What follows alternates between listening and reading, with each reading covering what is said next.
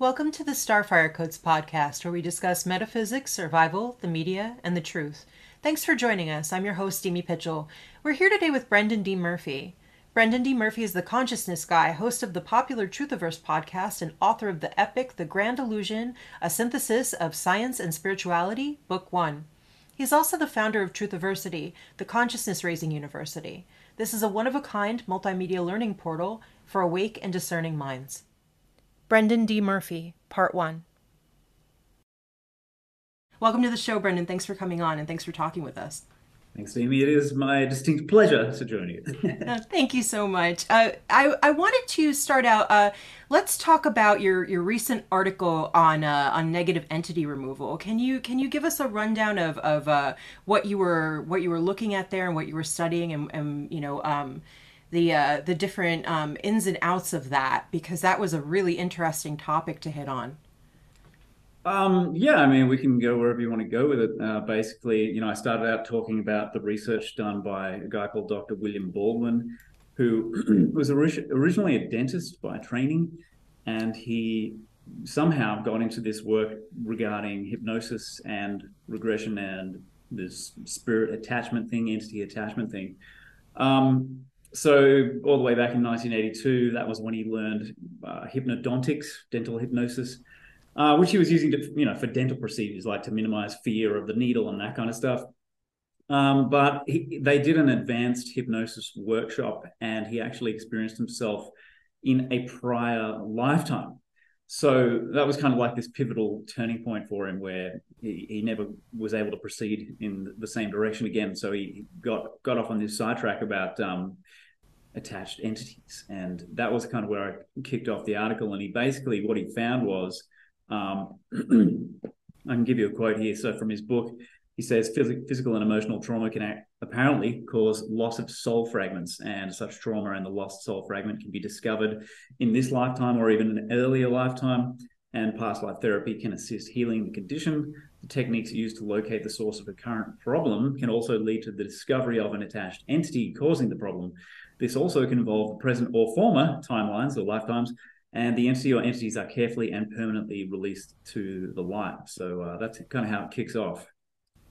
So, when you were talking about this, you're also talking about the way in which we perceive time and how that affects this, because, we see time as linear, but all of this is happening simultaneously. So how did he kind of sort through that and make sense of that? Well, I have to quickly scan through the article to see how he was kind of grappling with it. But basically, I mean, what he found was that these soul fragments, they don't necessarily fit the idea of linear time, and we have this kind of these. It's almost like you have to take kind of like a multiverse kind of a view of things to be able to incorporate. How does a soul fragment get stuck in a past life but still cause you problems here in this lifetime? So I don't know that he necessarily solved all the problems, but these are some of the ideas that he was bumping up against in the work that he was doing with the stuff that he was finding, the information he was getting from people, forced him to have to look at time in a very different kind of a way. Absolutely. And the way that even we look at trauma and the way that we look at soul fragments and psyche fragments and the way that we split apart, it's very similar to that. If there's enough trauma that occurs, then eventually there become splits and fragments, and the goal would be to either allow those fragments to coexist or to reintegrate those fragments. So if we look at that and we know that we are all fragments of the same consciousness anyway, we can see that there's a possibility that we may have split apart due to some form of trauma. Has he touched on that, or did he get into that as far as how these negative entity attachments come about? Yeah, well, regarding the trauma thing, let me just see if I can find a quote for you here. Basically, he's sort of working along the lines of what you're saying. So, we have a moment, an event that splits, that causes that sort of dissociation. And then this part of us in that moment it gets stuck in its own timeline, parallel timeline. So in its psychological realm, things stay exactly the same as they were at that moment, and it can't move forward sort of with you. You know, the arrow of time stops for that part of you, and it's stuck there. Whereas, and you keep moving forward, so you end up with these, you know, potentially many different fragments of yourself split off and stuck in various moments of time of your timeline. And yes, then you really at some point you need to start working with the trauma and go back and start reintegrating them. Otherwise, they become ongoing problems. It's interesting to think about this in terms of also, viewing ghosts and the paranormal as like echoes of fragmentation of something traumatic that happened and left sort of an energetic signature behind. And left it in a place like an imprint or something like that that people perceive who are in that same space but not the same time, necessarily the way we perceive time, as the fragment or the echo that's coming through the space. Yeah, that's right. And so you can end up with, you know, this kind of like haunting phenomenon or poltergeist like phenomenon where somehow there is this kind of coupling between that moment in time, which still exists in the same space that you're in. So it's like a freeze frame superimposed on where you are here and now. So the two moments in time sort of coexist, and then you get this weird effect of activity from the past moment, which exists in the same space, kind of bleeding into your space. So you can have these weird, and people might think they're haunted, or what have you, but it may just be some kind of like an echo of the past that's stuck on a loop, or some part of someone's psyche that is stuck in this moment in time, and there's we don't have necessarily a fantastic physics model to explaining the mechanics of this, but there's crosstalk between the two sort of parallel dimensions, and then you get these weird effects, which may seem like a haunting, or we have hauntings as well. But I think it's a similar concept if you break it down like that. Yeah, and even the way that people talk about the way that they've perceived those hauntings or visitations or whatever. A lot of people say that it's a certain event that happens at a certain time on a loop. So they'll see Mm. like the same energy come through or feel the same energy come through, and it'll be like at the same time, or within the same time span of whatever event that happened that left some sort of echo there, whether it was an emotional imprint or some kind of electrical imprint that depending upon the equipment that they're attempting to use to measure or whatever it is, and whatever they're deciding to test out. It's something that keeps looping over and over in time as we would perceive time. And who knows how that connects with our perception of time versus the fragment's perception of time, if it still has a perception of time, if it's like disconnected from whatever that is. Who knows, but that's what they're seeing, is this looping pattern. Mhm. Yeah, and it does show up like that.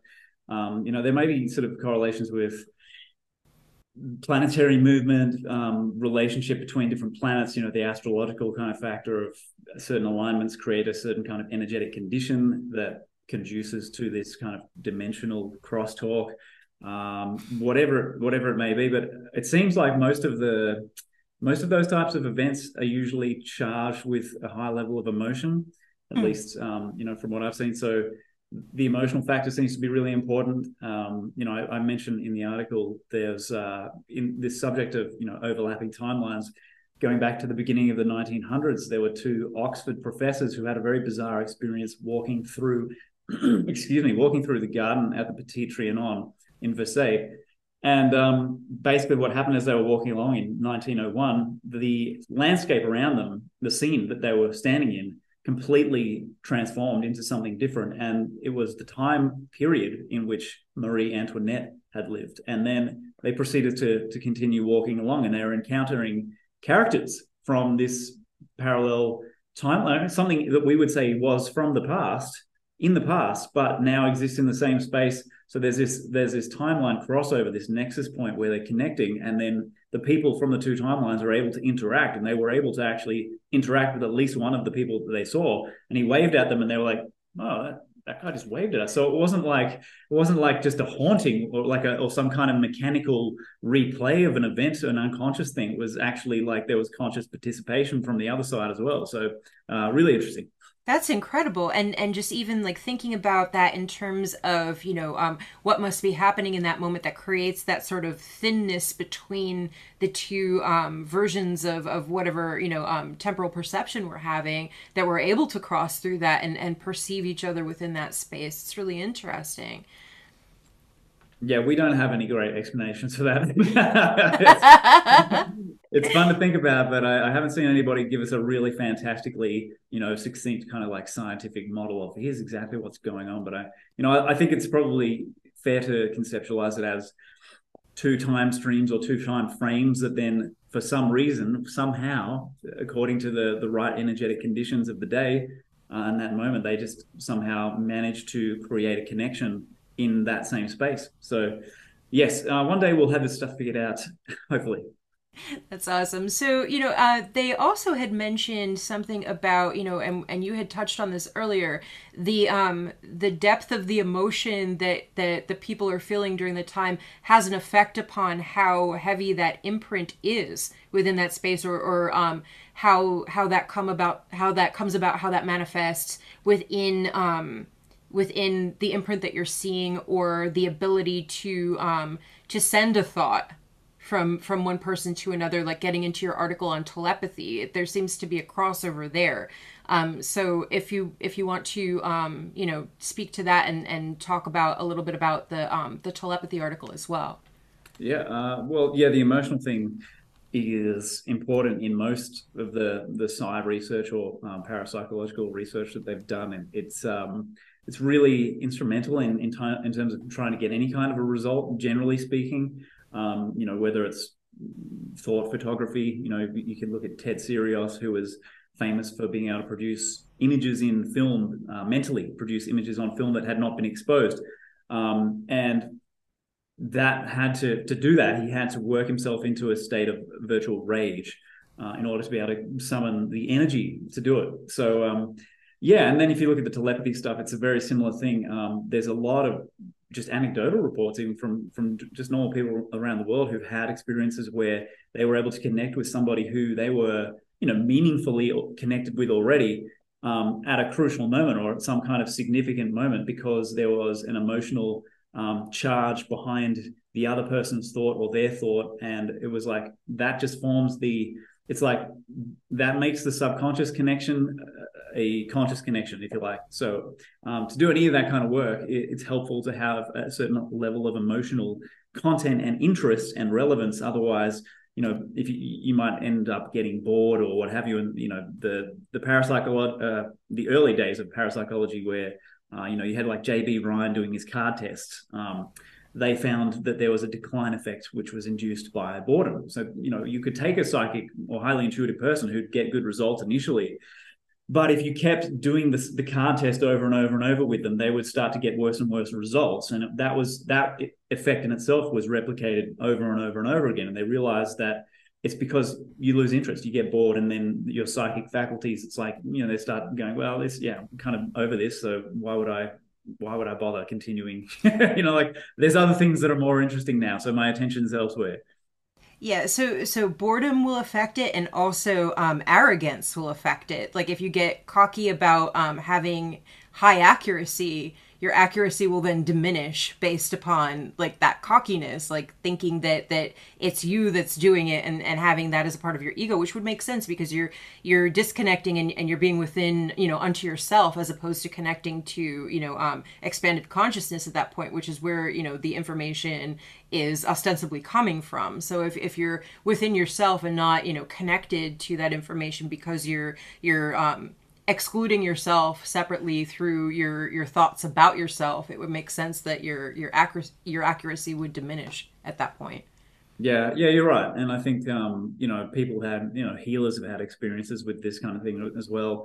As soon as they get in their head about, oh, I'm special, I'm doing something amazing, it's me, they start to get diminishing returns. And I've met many people who have had the attitude of, well, I'm just a conduit. It's not me responsible for this. So that's the way. And you'll hear that kind of sentiment expressed about this is the humbleness that you need to have, and the view of it that you need to have in order for it to continue to work. Absolutely, and I think that it actually puts a neat kind of a stopgap in there so that people who are trying to manipulate it for personal gain in a really in a really harsh way would have some sort of barrier to being able to do that because they're not connecting with the all at that point, and they're not standing within their humility and knowing that the information and the abilities are coming from everyone and everything and their connection to that. So it kind of keeps people from abusing that sort of power in that way because it stops them from being able to perform to that degree, which is kind of Mm. interesting. When you think about it, it's like it puts in a level of disconnect because the person is disconnecting. Mm. So Yeah, it, I tend to agree with that. It's interesting to see at the same time. Sometimes, you look at gray magic or black magic, and in spite of those people being, operating out of that disconnected place and the ego, they can still sometimes create results. But generally speaking, it's not a good attitude to have if you are trying to do anything, psychic or to heal or whatever. Yeah, you need to approach it more the way that you're describing, not through that sort of little island ego on an island kind of thing.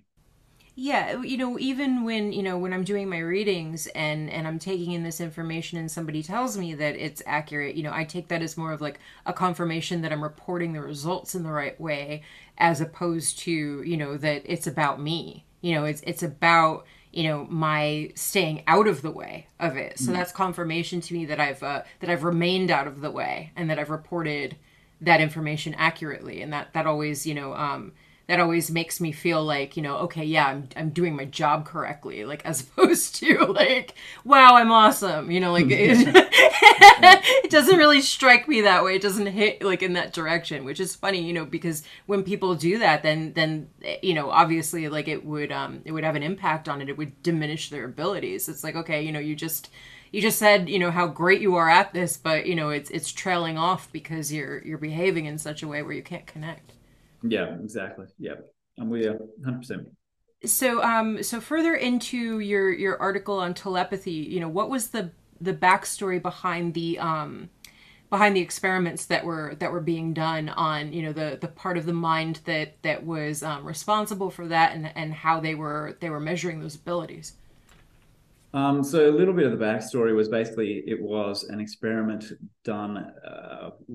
The dates are escaping me now, but early 1900s to mid 1900s. Let me see if I can find it. Okay, 1942, the book was published. So this involved Sir Hubert Wilkins, who was a very well-known aviator at the time. He was quite famous, and also a reasonably famous psychic by the name of Harold Sherman, who was a very talented psychic, and he was involved. He actually lived until 1987, so almost 30 years longer than Hubert Wilkins did. And he was involved in some interesting research. He did some remote viewing stuff, viewing Jupiter or other planets in the solar system, and getting some very interesting results. So basically, they ran this experiment from take a breath. Something I forget to do sometimes. Um, yeah, they did this experiment from late 1937 through to early 1938. So it was around about, I think, roughly 5 months they were doing this. And Hubert Wilkins was flying around the Arctic. And what Sherman was doing, he was staying put back home in the US, and he was trying to send, Wilkins was trying to send his impressions of his journey as he was going along to Sherman, who would try to tune in intuitively and receive those impressions. And basically, long story short, what they achieved was pretty spectacular. I mean, the detail that Sherman came up with in his intuitive downloads was phenomenal. And if you look at it, and the article contains some of that information, you can't deny that what they did was essentially one of the earliest and most groundbreaking telepathy experiments that's been done, at least, yeah, in the modern era. So he was in one spot while the other was traveling around, and he was picking up information about the travels of the other one, and writing that down, and cataloging that so that they could compare and contrast when he returned. Yeah, exactly, exactly. Okay. And so he was flying around the Arctic region looking for. He was trying to help with the search for a missing Russian aircraft. And so basically, Sherman just tuned in at certain intervals, random times, and just tried to pick up what he could from Wilkins. Wilkins was supposed to sort of schedule time to send impressions to Sherman, but he really didn't manage to do a lot of that. So yeah, it didn't really have any effect. The experiment was a spectacular success. What Sherman did on his end was consistent. He tuned in at the same time each night, trying to pick up information. But he never had any data about what Wilkins was doing on his end. They weren't in contact at all.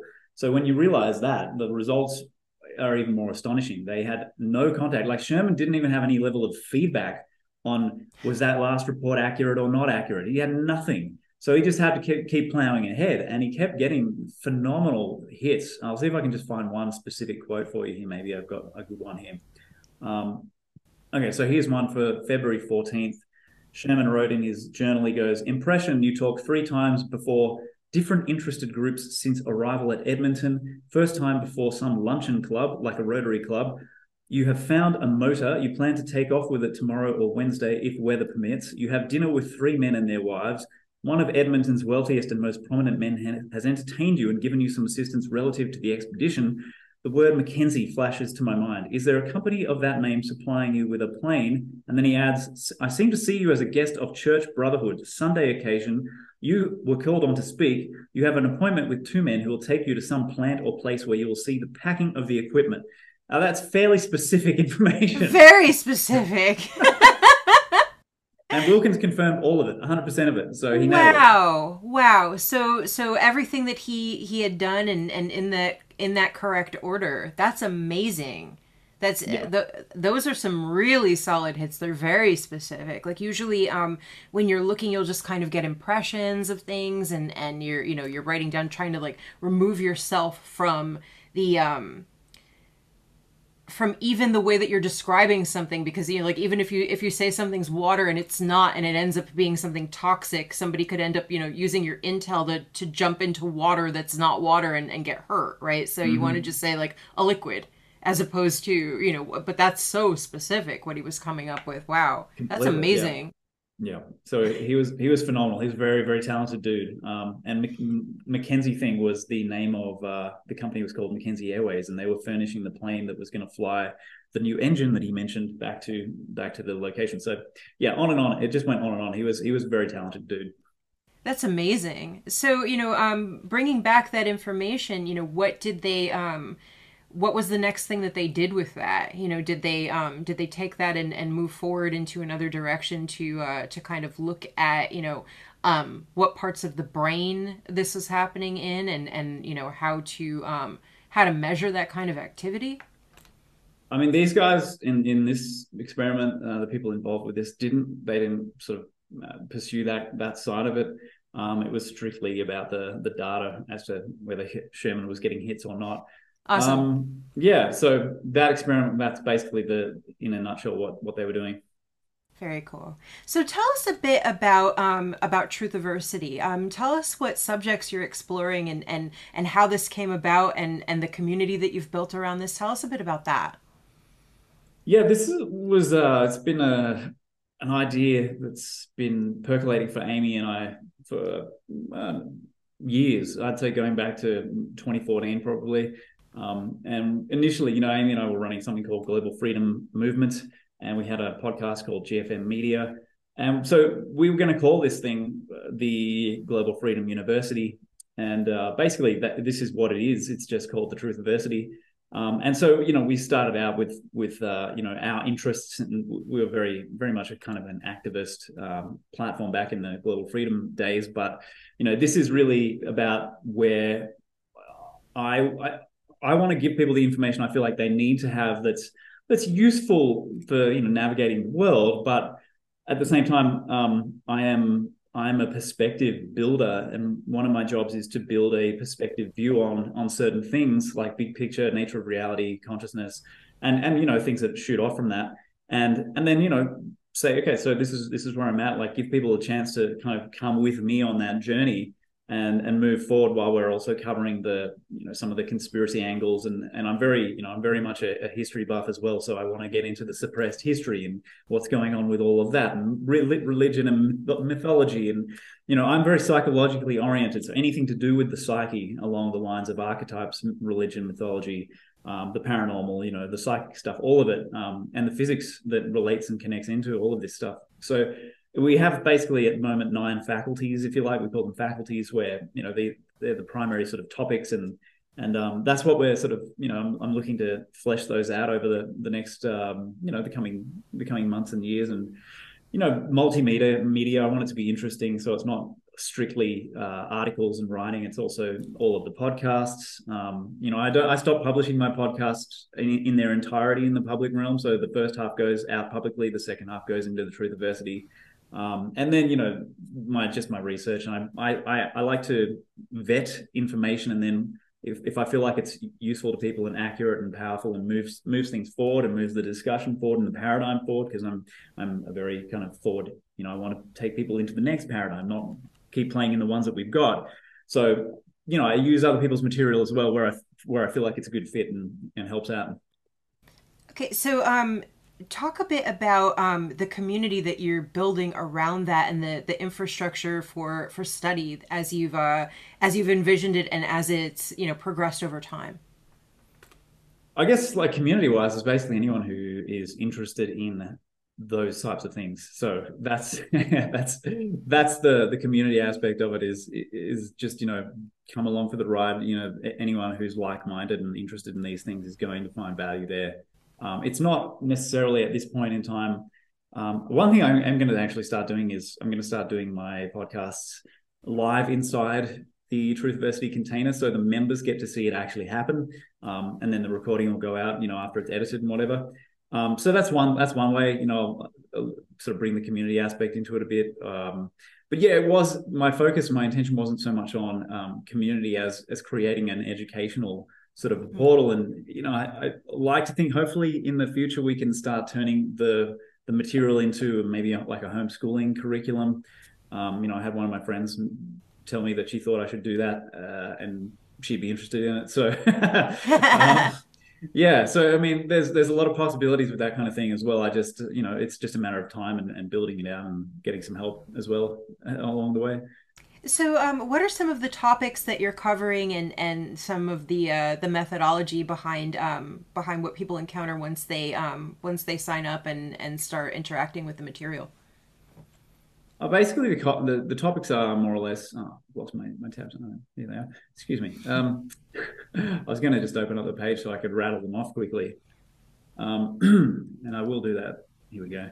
So yeah, as I said, very, very heavily, I'm very psychologically, spiritually oriented. So that's where I like to spend a lot of time. So we have, at the moment, as they exist at this moment, the faculties are called metaphysics, cosmology, mythology, medicine, ancient history, psychology, New World Order. Got to have that in there.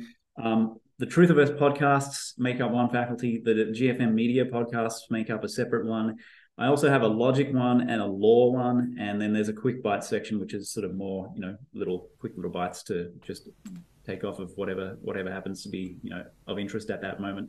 So there is a little bit of structure to it as far as the way that things are organized, and not necessarily. I don't necessarily work in a. I'm not a methodical person by nature, so I'm not like highly structured naturally.